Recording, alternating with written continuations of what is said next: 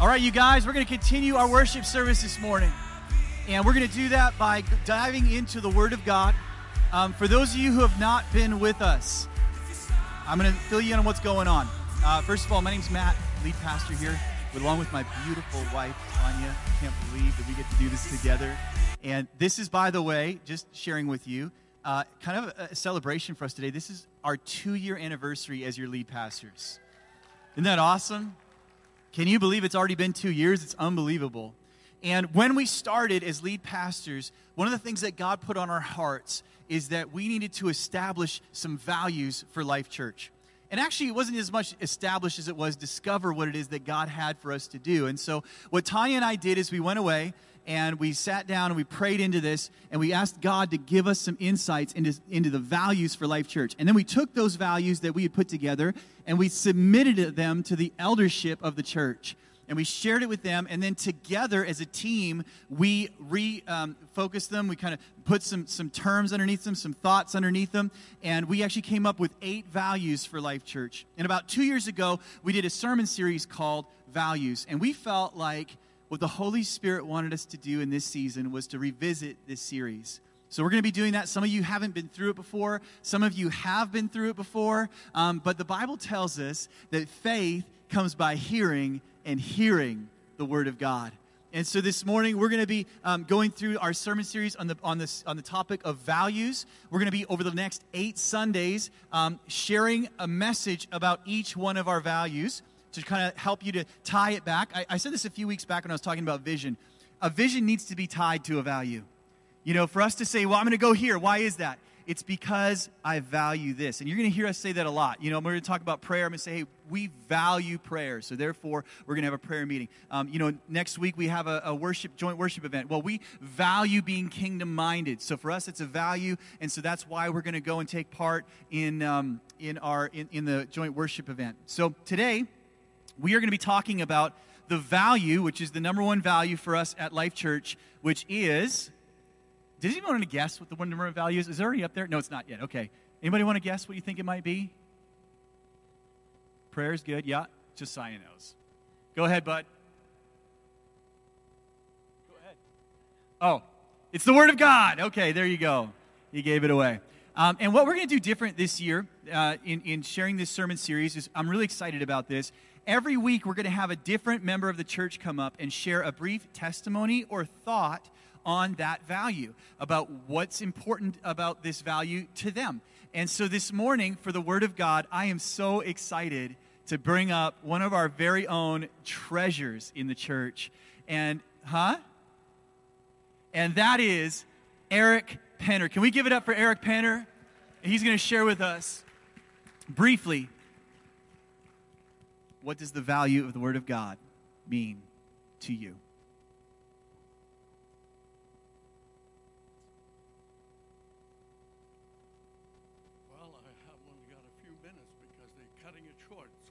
How to do it now, but I'm talking to my brothers and sisters, and I just want to encourage you because so many brothers and sisters in my life have encouraged me. Oh, okay, that's better. I thought my voice was loud enough. Anyway, I got to go back a little bit of a testimony, not far, but I want to go back to 1970. We were raised in a Mennonite church, and in 1970. The Holy Spirit just somehow moved in our lives that we had never experienced before. We knew there must be something more than what the Mennonites were teaching. And the Mennonites were teaching, and they were strong on evangelism, accepting the Lord. That was really good. But we were not taught of the Holy Spirit much. So we found in 1970 that the Lord drew us to California, and that was Bill Bright, Campus Crusade for Christ. And I had never been away from the Mennonite church. That was my first experience with 300 from many places in the world. It was just so wonderful to sit for one week and learn all about how to share the Word of God. And we went from door to door in Los Angeles, and it just established the hunger in us. And they talked about that we needed the Holy Spirit to lead us and guide us. We had not heard that so much before. But anyway, to make it short, we came home so excited, told others, and to Calgary, off we went with friends and came back the same, more excited. But then in 1971 and 72, we knew there was even more than just knowing about the Holy Spirit and sensing the Holy Spirit. There was a move of the Holy Spirit, and that was even more so. And we were then baptized in the Holy Spirit. We had never heard that before. And speaking in tongues. And there was just such a power, such a hunger for more. We were up to 2, 3 o'clock at night. In the morning, we couldn't separate from our friends that had all experienced that. Anyway, going faster forward. That brought us to White Rock Christian Fellowship. And we were there in 1973, and we learned much about the Word of God there, and we just expanded and blossomed. Many books were written. So then I really, because I had already been teaching, had Bible studies at home and a Mennonite church and taught Sunday school and so on. So I was more hungry for the Word of God. And so I decided to really have more of a devotion each morning. But with business, I was so much interrupted. But then later on, and especially I retired early, and that was circumstances. But what the Lord taught me, what was so important, was to spend time with Him. And so every morning at 6:30, I just longed to get up and get into the Word. And it led to finally that I was reading God's Word once through a year. For many years, I read from Genesis to Revelation. And it just, every time I read through it, why didn't I see this verse before? It just popped out. And it still does that. And I'm just so excited about that. And I want to share that with you because as I read through the Bible, I've learned the God of the Old Testament and the God of the New Testament. And it just brought it all together. And I got to know Jesus so much better by reading the Word all the time that I had not known before, even through the baptism of the Holy Spirit and through all that. But God revealed Himself more. And as I've been doing that, I just want to share this, what it really did to me. I have more trust in God. I trusted His Word. There was just such a trust that was building within me. And as we've heard this morning already, if God says it, I'll believe it. Okay? And so I want to encourage you, if you want to get to know Jesus, read the whole Bible, get to know Him from the beginning to the end. And then I also had Hal Lindsey teach on the Revelation. Oh, was I excited about Revelation. Well, Revelation, that was the book that Jesus dictated to John on the island of Patmos. And so if Jesus dictated that through an angel, it must be important. So I read a book from David Jeremiah on the last times and years ago. And so more and more now, that is one of my favorite books. I just love Revelation. And more than anything, I love the God that brings it to an end in Revelation. And He wants us to know what we got to look forward to. And that is so important. So I want to encourage you. And I don't have more time. Thank you. Thank you so much. Oh, man, when I grow up, I want to be like him. Right? Wasn't that awesome? Oh, love you, Eric. Thank you so much. Thank you for sharing that, sharing from your life with us today. It's so valuable. It's such a treasure. Amen. Well, the Word of God. And when we started talking about values, this is the first value that came to our minds, is the Word of God. And we put a statement underneath that value, and the statement was this: we build our lives on His Word. In fact, why don't we say that together, church? The Word of God, we build our lives on His Word. Amen? We build our lives on His Word. And here's the big idea today. In a world that has no greater standard of truth than the subjective self and personal experience, we rely on the Word of God as our firm and stable foundation. I'm going to read that again. In a world that has no greater standard of truth than the subjective self and personal experience, we rely on the Word of God as our firm and stable foundation. Church, I don't know if you realize this, but the society that we live in is drifting further and further and further away from the Word of God. And our foundations have been shifted. The foundations of our society has shifted. And I know one of the things about Eric Penner is that he's a builder. And one of the things that I think builders will tell you is what is the most important part of a building? Yeah, the foundation. The foundation. If you can build a solid foundation, then you can build a solid house. If you have a foundation that's out of sync, that is out by an inch or out by 2 inches in certain areas, that'll settle over time. And over time, you'll start to see even walls start to crack. And I've seen it before where it looks horrible after time. If the foundation is not strong, if it's not firm, then the house that's built on it, how solid is that house? We're going to read 2 scriptures here that are going to be fundamental to our sermon today. The first one is 2 Timothy 3:16 and 17. If you have your Bibles, you can turn there. If you don't have your Bibles, you can write it down. If you don't have anything to write down with, you can just know this, and you can see it up here. 2 Timothy 3:16, and this is what it says: all Scripture is given by inspiration of God, and is profitable for doctrine, for reproof, for correction, for instruction in righteousness, that the man of God may be complete, thoroughly equipped for every good work. Next, Matthew chapter 7, verse 24.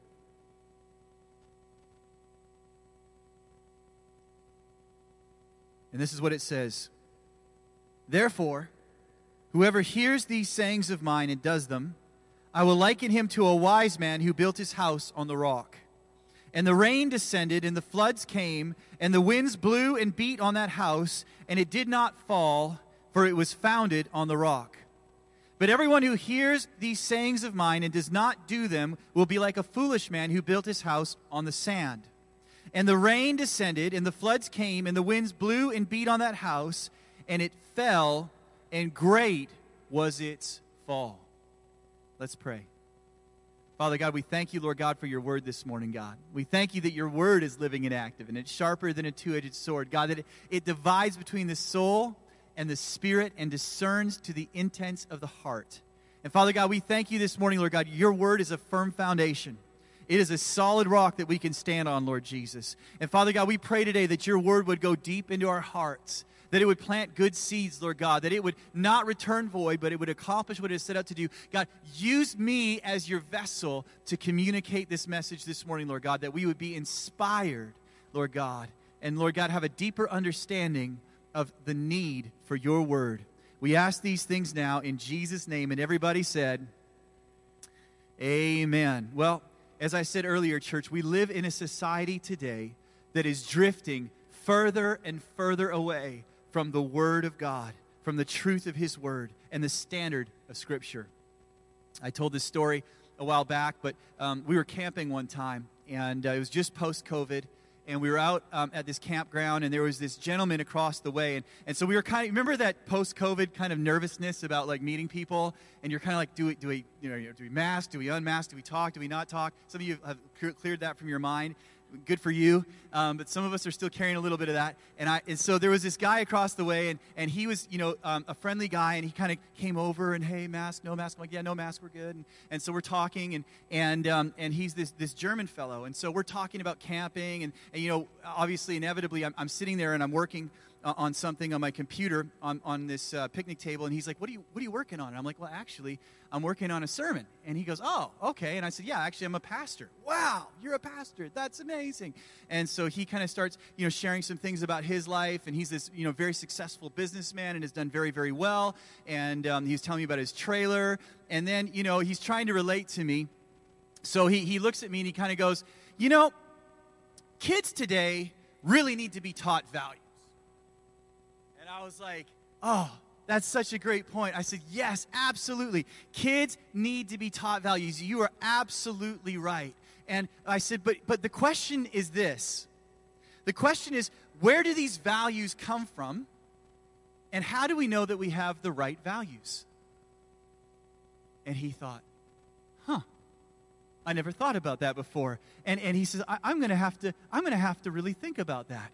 And I continue to say to him, listen, because if you're saying the values, we need to teach kids values, where do those values come from? Do they come from you? Do they come from your feelings and your experiences? Or is there actually a standard of truth that we need to teach from? And I said to him, because I believe that the standard of truth that we need to teach from is the Bible. It is the Word of God. And for most part in society today, we live in an area, in a time where we have disassociated from any belief system that holds to a unified standard of values, and has instead, the society has embraced an ethic of kindness. They've disassociated from any belief system that holds to a unified standard of values and has embraced an ethic of kindness.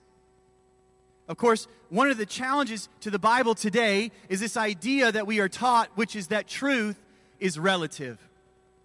Truth is whatever you want it to be. I'll tell you, one of the most disappointing things for me, coming into the world, I grew up in a very kind of structured, wonderful, excellent home. I was raised as a pastor's kid. I went to a private school, and that was my experience. And I was fairly sheltered. I hadn't had a lot of experience in the world. And one of the things that I was taught, or I read about in the Bible even, is that when I began to share my faith, I would likely be persecuted for it. And so I was teeing myself up for this, man. I remember going to Bible college. I remember coming back and like, okay, I'm gonna go all out for Christ. I don't care if I'm persecuted. They can put me down. It's all good. I'm gonna stand up for righteousness. And I remember going up to my manager. I was working at a restaurant at the time, and I went to my manager and I was like, hey, I just want you to know that I'm a Christian. He's like, whatever floats your boat, man. And then walked away. You see, in the world today, I think you're much more likely to run into apathy. People who maybe don't care. Whatever you want to do, man, whatever's good for you is good for you. If it's good for you, just do it. Just don't bug me with that. Right? I was disappointed. I was like, come on, where's the pushback? Am I supposed to be persecuted? I'm like, I'm ready for a fight. It's like, whatever floats your boat. She walks away. This idea that the truth is relative is a challenge to the Word of God, because we believe that in this book, the Bible tells us that all Scripture is inspired by God and is profitable for doctrine, for reproof, for correction, and instruction in righteousness, that we might be thoroughly equipped. We believe that the Bible is the Word of God, that it is inspired by God. And what we have in the world today, in challenge to this, is this idea that there's no such thing as absolute truth. The truth is whatever you want it to be. We've disassociated from that belief system, and now it's whatever is good for you. And there's this ethic of kindness. And when we talk about an ethic of kindness, what I'm talking about is these three things. Number one, in an ethic of kindness, there are no absolute truths. Nobody can tell you what's true. Nobody can say this is true, this is not true. There are no absolute truths. Number two, there is only what is kind to other people. And then number three, kindness is affirming other people's truths and lived experiences and ways of knowing, which, in this world's system, is the highest truth. Letting others live in their perceived reality. So we live in a time today where my daughter was just telling me the other day that, I don't know if this is what she told me. She said that there's people in her class that have associated themselves as dogs. And so the teacher, I guess, got up and said, hey, we're going to give out some homework. And the girl turned to the teacher and barked at her. There's this idea that whatever you believe is good for you. You can believe your own truth. Whatever you want to think is good for you. And this ethic of kindness. In the world around us, the highest authority is self. But we need to be aware that as human beings, we are prone to drift away from truth towards the prevailing thought and ethic of the world around us.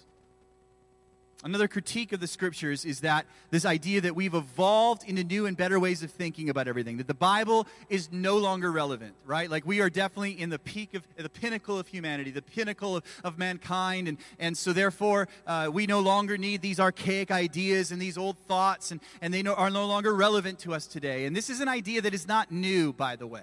This idea that the Bible is no longer relevant, this is not new, this is an old thought. This is something that C.S. Lewis labeled as this idea of chronological snobbery, that because we're in a better place now in society, we don't need these old ideas or these old standards of truth. In Ecclesiastes 1:9, we're told that history merely repeats itself. It's all been done before. Nothing under the sun is truly new.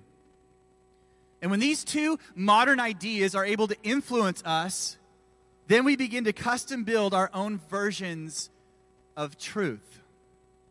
And then it's whatever you feel, whatever's good for you, whatever floats your boat. I'm in charge. I choose my truth, and I build on that. You know what it's like? It's like building your house on sand. I mean, think about it. In the parable that we read earlier that Jesus shared about the two builders, there are two builders, and one builds on the rock, and then one builds on the sand. And when the rains come and the storms come, the one that built on the rock stands firm, but the one that's on the sand falls, and great was its fall. And when we think about this idea, why would that be? Why would we say that? Well, if you think about a rock, you think about a solid piece, right? But when you think about sand, what is sand? Sand is fragments of a rock. It's little pieces of it. If the rock is truth, then sand is fragments of the truth. And we need to know the truth. And church, I'm going to tell you right now, we believe that the truth is found in the Word of God. Amen? The rock in our sure foundation is His Word. From the Life Church Statement of Faith, we say this: we believe in the inspiration of the Bible, God's Word comprised of 66 books of the Old and New Testaments that is accurate, authoritative, and applicable to our everyday lives. Church, this wonderful book is 66 books written by 40 different authors over a period of time of about 1,600 years in about 3 different languages, yet it remains an integrated message system that points to Jesus.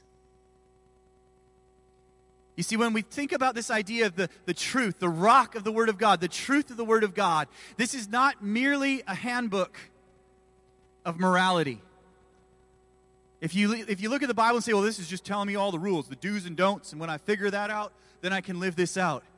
But this is the thing I love about the Scriptures. It doesn't shy away from broken people.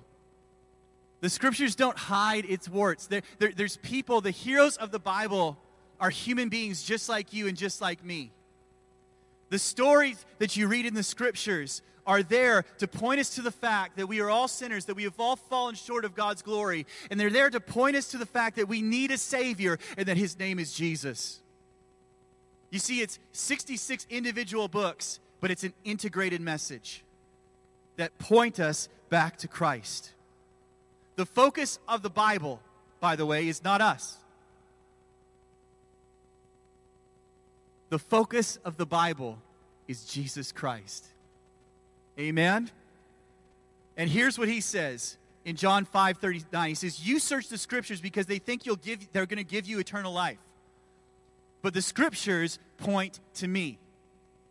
And you know who the rock is? It's Jesus. It's Jesus.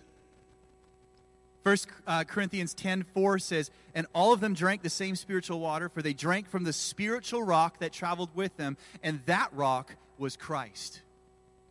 In 1 Peter 2:6, as the scriptures say, I am placing a cornerstone in Jerusalem, chosen for great honor, and anyone who trusts in him will never be disgraced. John 14:6, Jesus told them, I am the way, the truth, and the life. No one can come to the Father except through me. When Jesus asked his disciples, he said, who do people say that I am? They all responded to him a different way. Some say that you're Elijah. Some say that you're a prophet. And then he said, well, who do you say that I am? And Peter speaks up. You are the Christ, the Son of the living God. And Jesus says to him, blessed are you, Simon, son of Jonah, for flesh and blood did not reveal this to you, but my Father in heaven revealed this to you. And I tell you that you are the rock, and on this rock I will build my church. And what is the rock? The rock is the revelation of Jesus Christ, the Son of God, the King of kings, the Lord of lords. And that's what the Bible points out to us. That is the purpose of the Word of God. Amen? Amen. A couple of thoughts about principles of interpretation of Scriptures. One of the things that we believe is because everything in the Bible is inspired by God, then one of the statements that we have is that everything the Bible says about a subject is the truth of that subject. And what we believe with that is that society does not inform our views of the Bible, but the Bible has to inform us of our views of society. Right? We get this backwards so often. Like I said, we are prone to drifting away from the foundation of the Word. We are prone to drifting away from the truth and the rock of the revelation of Jesus Christ. And I just want to warn you, church, that that's what's happening right now in the world around us. That's what is trying to be taught to you. That's what's being taught to our children. Is that it's all relative. It's whatever you think, whatever you believe. It's disassociated from any specific text, any specific knowledge. But church, we believe that our foundation is the Bible. It is the Word of God. And we need to let the Word of God change our thinking. In Romans 12:2, it says, don't copy the behavior and customs of this world, but let God transform you into a new person by changing the way you think. Then you will learn to know what God's will is for you, which is good and pleasing and perfect. We must allow Scripture to teach us how to think straight because we ourselves don't. We think bent. We think crooked. This is from biblical scholar N.T. Wright. And this is both natural and supernatural. We're going to talk about how to do this in just a moment. In John 16:13 and 14, it says, when the Spirit of truth comes, he will guide you into all truth. He will not speak on his own, but will tell you what he has heard, and he will tell you about the future. And he will bring me glory by telling you whatever he receives from me. The key to understanding and applying Scripture is to have a vibrant relationship with Jesus. I love that about the Bible. Have you ever found a contradiction in the Word of God? I have. I'm trying to think of one right now. There's one where it says, therefore work out your own salvation with fear and trembling. Does anybody know this one? And then it goes on to say, for it's God who works in you both to will and to do for his good pleasure. So you've got this one that says, work out your own salvation with fear and trembling, but it's God who works in you both to will and to do for his good pleasure. And again, this principle of interpretation is that everything the Bible says about a subject is the truth of that subject. So obviously the truth has to be not only this, but also this, and it's somewhere in the middle. And whenever you find a apparent contradiction in Scripture, get excited because that's the Holy Spirit drawing you in to study and to learn and to grow. And that's a reminder to us that we need Jesus. Just as it says in the Bible that he leads us into all truth, we need the Spirit of God when we read the Word of God. Amen, church? And here's the other thing. We need to encourage each other to study the Scriptures daily. Acts 17:11, and the people of Berea were more open-minded than those in Thessalonica, and they listened eagerly to Paul's message. They searched the Scriptures day after day to see if Paul and Silas, what they were teaching, if it was true. Because we value the Word, Life Church, take what I say on a Sunday morning and go study it for yourself. jokingly say to you, don't believe a word that I say. And that's not what I mean. What I mean is, don't just take it at face value. But I encourage you, church, let's not be a church that checks our brain at the door. Let's be a church that studies the Scriptures for ourselves. Amen? Let us be a people of His Word. N.T. Wright says this, that is why within my tradition, the reading of Scriptures is not merely ancillary to the worship, something to prepare for the sermon, but it is actually itself part of the rhythm of worship itself. In reading the Bible, the story of God, the church is praising God for His mighty acts and is celebrating them and is celebrating the fact that she is a part of a continuing story. I love the Bible. Let the Bible become, and Bible reading become a rhythm of your worship. Are you with me? Okay. So we've just given you a whole pile of information. I'm going to go back and read the first part again, just so we can refocus ourselves. The big idea today is that in a world with no greater standard of truth than the subjective self and personal experience, we rely on the Word of God as our firm and stable foundation. Amen? Amen. Okay, so what do we do practically with that? How do we take this home? What are some action steps that you can take today out of all the things I've just shared with you? What are some things that you can do? I've got 5 things, and to help you remember, you can actually hold up your hand. Everybody hold up your hand for just a moment, okay? And we're going to do this together. Okay, number 1, you put up your thumbs up. Number 1, read it. Everybody say read it. Okay, you can put your thumb down now, sorry.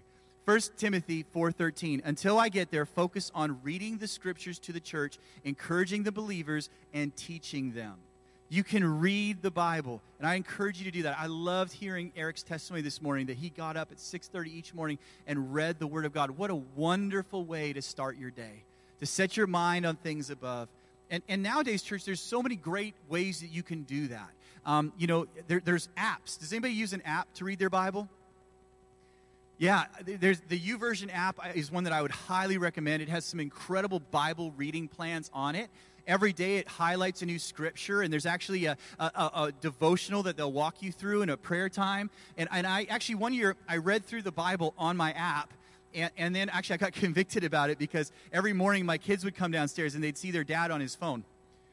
And I was like, okay, I'm going to shift this. And so I actually ended up putting my phone down and picking up a physical Bible. But if you don't have kids that you're trying to set an example for, you can read it on your Bible. You can read it on your app, and it's a great way to read it. It's a habit that I would recommend that you have. Number 2, everybody say 2. Memorize it. Everybody say memorize it. Get the Word of God inside of you. Psalm 119:11 says, I've hidden your word in my heart that I might not sin against you. Come on. One of my goals for life is that people, when they come up to me and they poke me, the Word of God would come out. Right? I want to have the Word overflowing in my heart. I want it to be my first response. I want the Word of God to be coming back to my memory. Come on, the Bible says, you've hidden your word in my heart that I might not sin against you. Oh, God, let my heart be set towards you, that I may fear your name, God. Let my mind be filled with the Word of God. Memorize it. Okay, number 3. Everybody say number 3. Meditate on it. Somebody say meditate. Well, that's a tricky word in the church, isn't it? Meditate. But this is the Bible. Joshua 1:8. Study this book of instruction continually. Meditate on it day and night so that you will be sure to obey every word written in it. Only then will you prosper and succeed in all that you do. And here's what we mean by meditate. Simply think on it. The term that I've heard often is, or the picture is this picture of a cow that chews its cud. And apparently what they'll do is they'll take the grass in their mouth and they'll kind of swallow it, and then they'll regurgitate it and chew on it some more, and then, this is gross, and then they'll swallow it, and then they'll do it again, and they'll keep on chewing on this over and over throughout the day. And man, if you're going to be thinking on something throughout the day, if your mind's going to be set on something, and you're going to be, your mind just starts moving over and over again, let it be the Word of God. Let it be the greater truth. Think on it. Talk on it. Get a scripture in your mind that morning and let your mind work it through. Come on, your word I've hidden in my heart that I might not sin against you. I'm thinking of Psalm chapter 1. Blessed is the man who walks not in the counsel of the ungodly, nor stands in the way of sinners, nor sits in the seat of the scornful. But his delight is in the law of the Lord, and in his law he meditates day and night. What does it say about him? He'll be like a tree planted by rivers of water. His fruit will not wither, and he will prosper in everything that he does. Amen? Amen. So meditate on it. And then number 4, sing it. Somebody say it. Come on, sing it. This is a wonderful way to memorize. This is a way to get the scriptures through in your heart. Sing psalms and hymns and spiritual songs among yourself and make music to the Lord in your hearts. Some of you, it's probably better if you do this in your hearts. I'm loving you. I'm just telling you honestly. And some of you, when you're in your car, in your shower, just give it. Just sing to one another. Sing to one another. Songs, hymns, and spiritual songs. What's a good, like, seek ye first the kingdom of God. Remember that one? Thy word is a lamp unto my feet and a light unto my path. I'm just having a little singing party up here. Just singing the scriptures. Come on, sing it out. Sing it out. And then number 5, speak it. Somebody say speak it. Proverbs 18:21. Death and life are in the power of the tongue, and those who love it will eat of its fruit. There is a power that happens when you read the Word of God out loud. In fact, if I were to give you some homework today, and I hate to use the term homework because some of you young guys are shuddering right now, but if I was to give you some homework this week, it would be when you sit down to read your Bible this week, try to read at least a half a chapter out loud and just see what that does. There is power in your words. You can speak things into existence.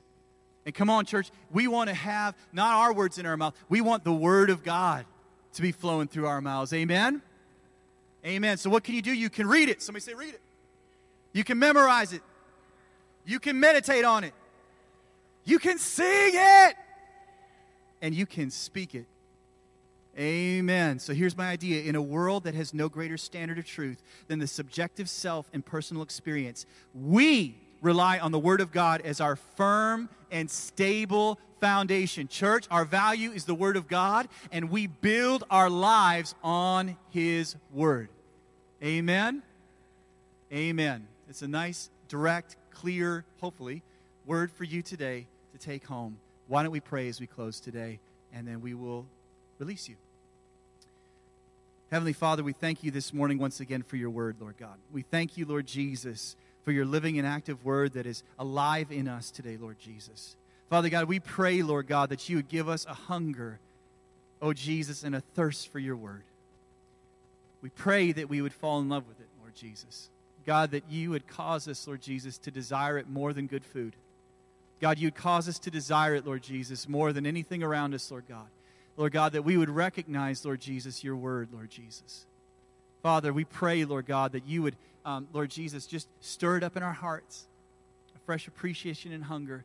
Give us the grace that we need, Lord God, to desire you in this way, Lord God. And we thank you for your Word. We thank you that it's foundational. We thank you that we can build our lives on it, Lord Jesus, and we can trust you from your Word, Lord God. In Jesus' mighty name. And everyone said, Amen.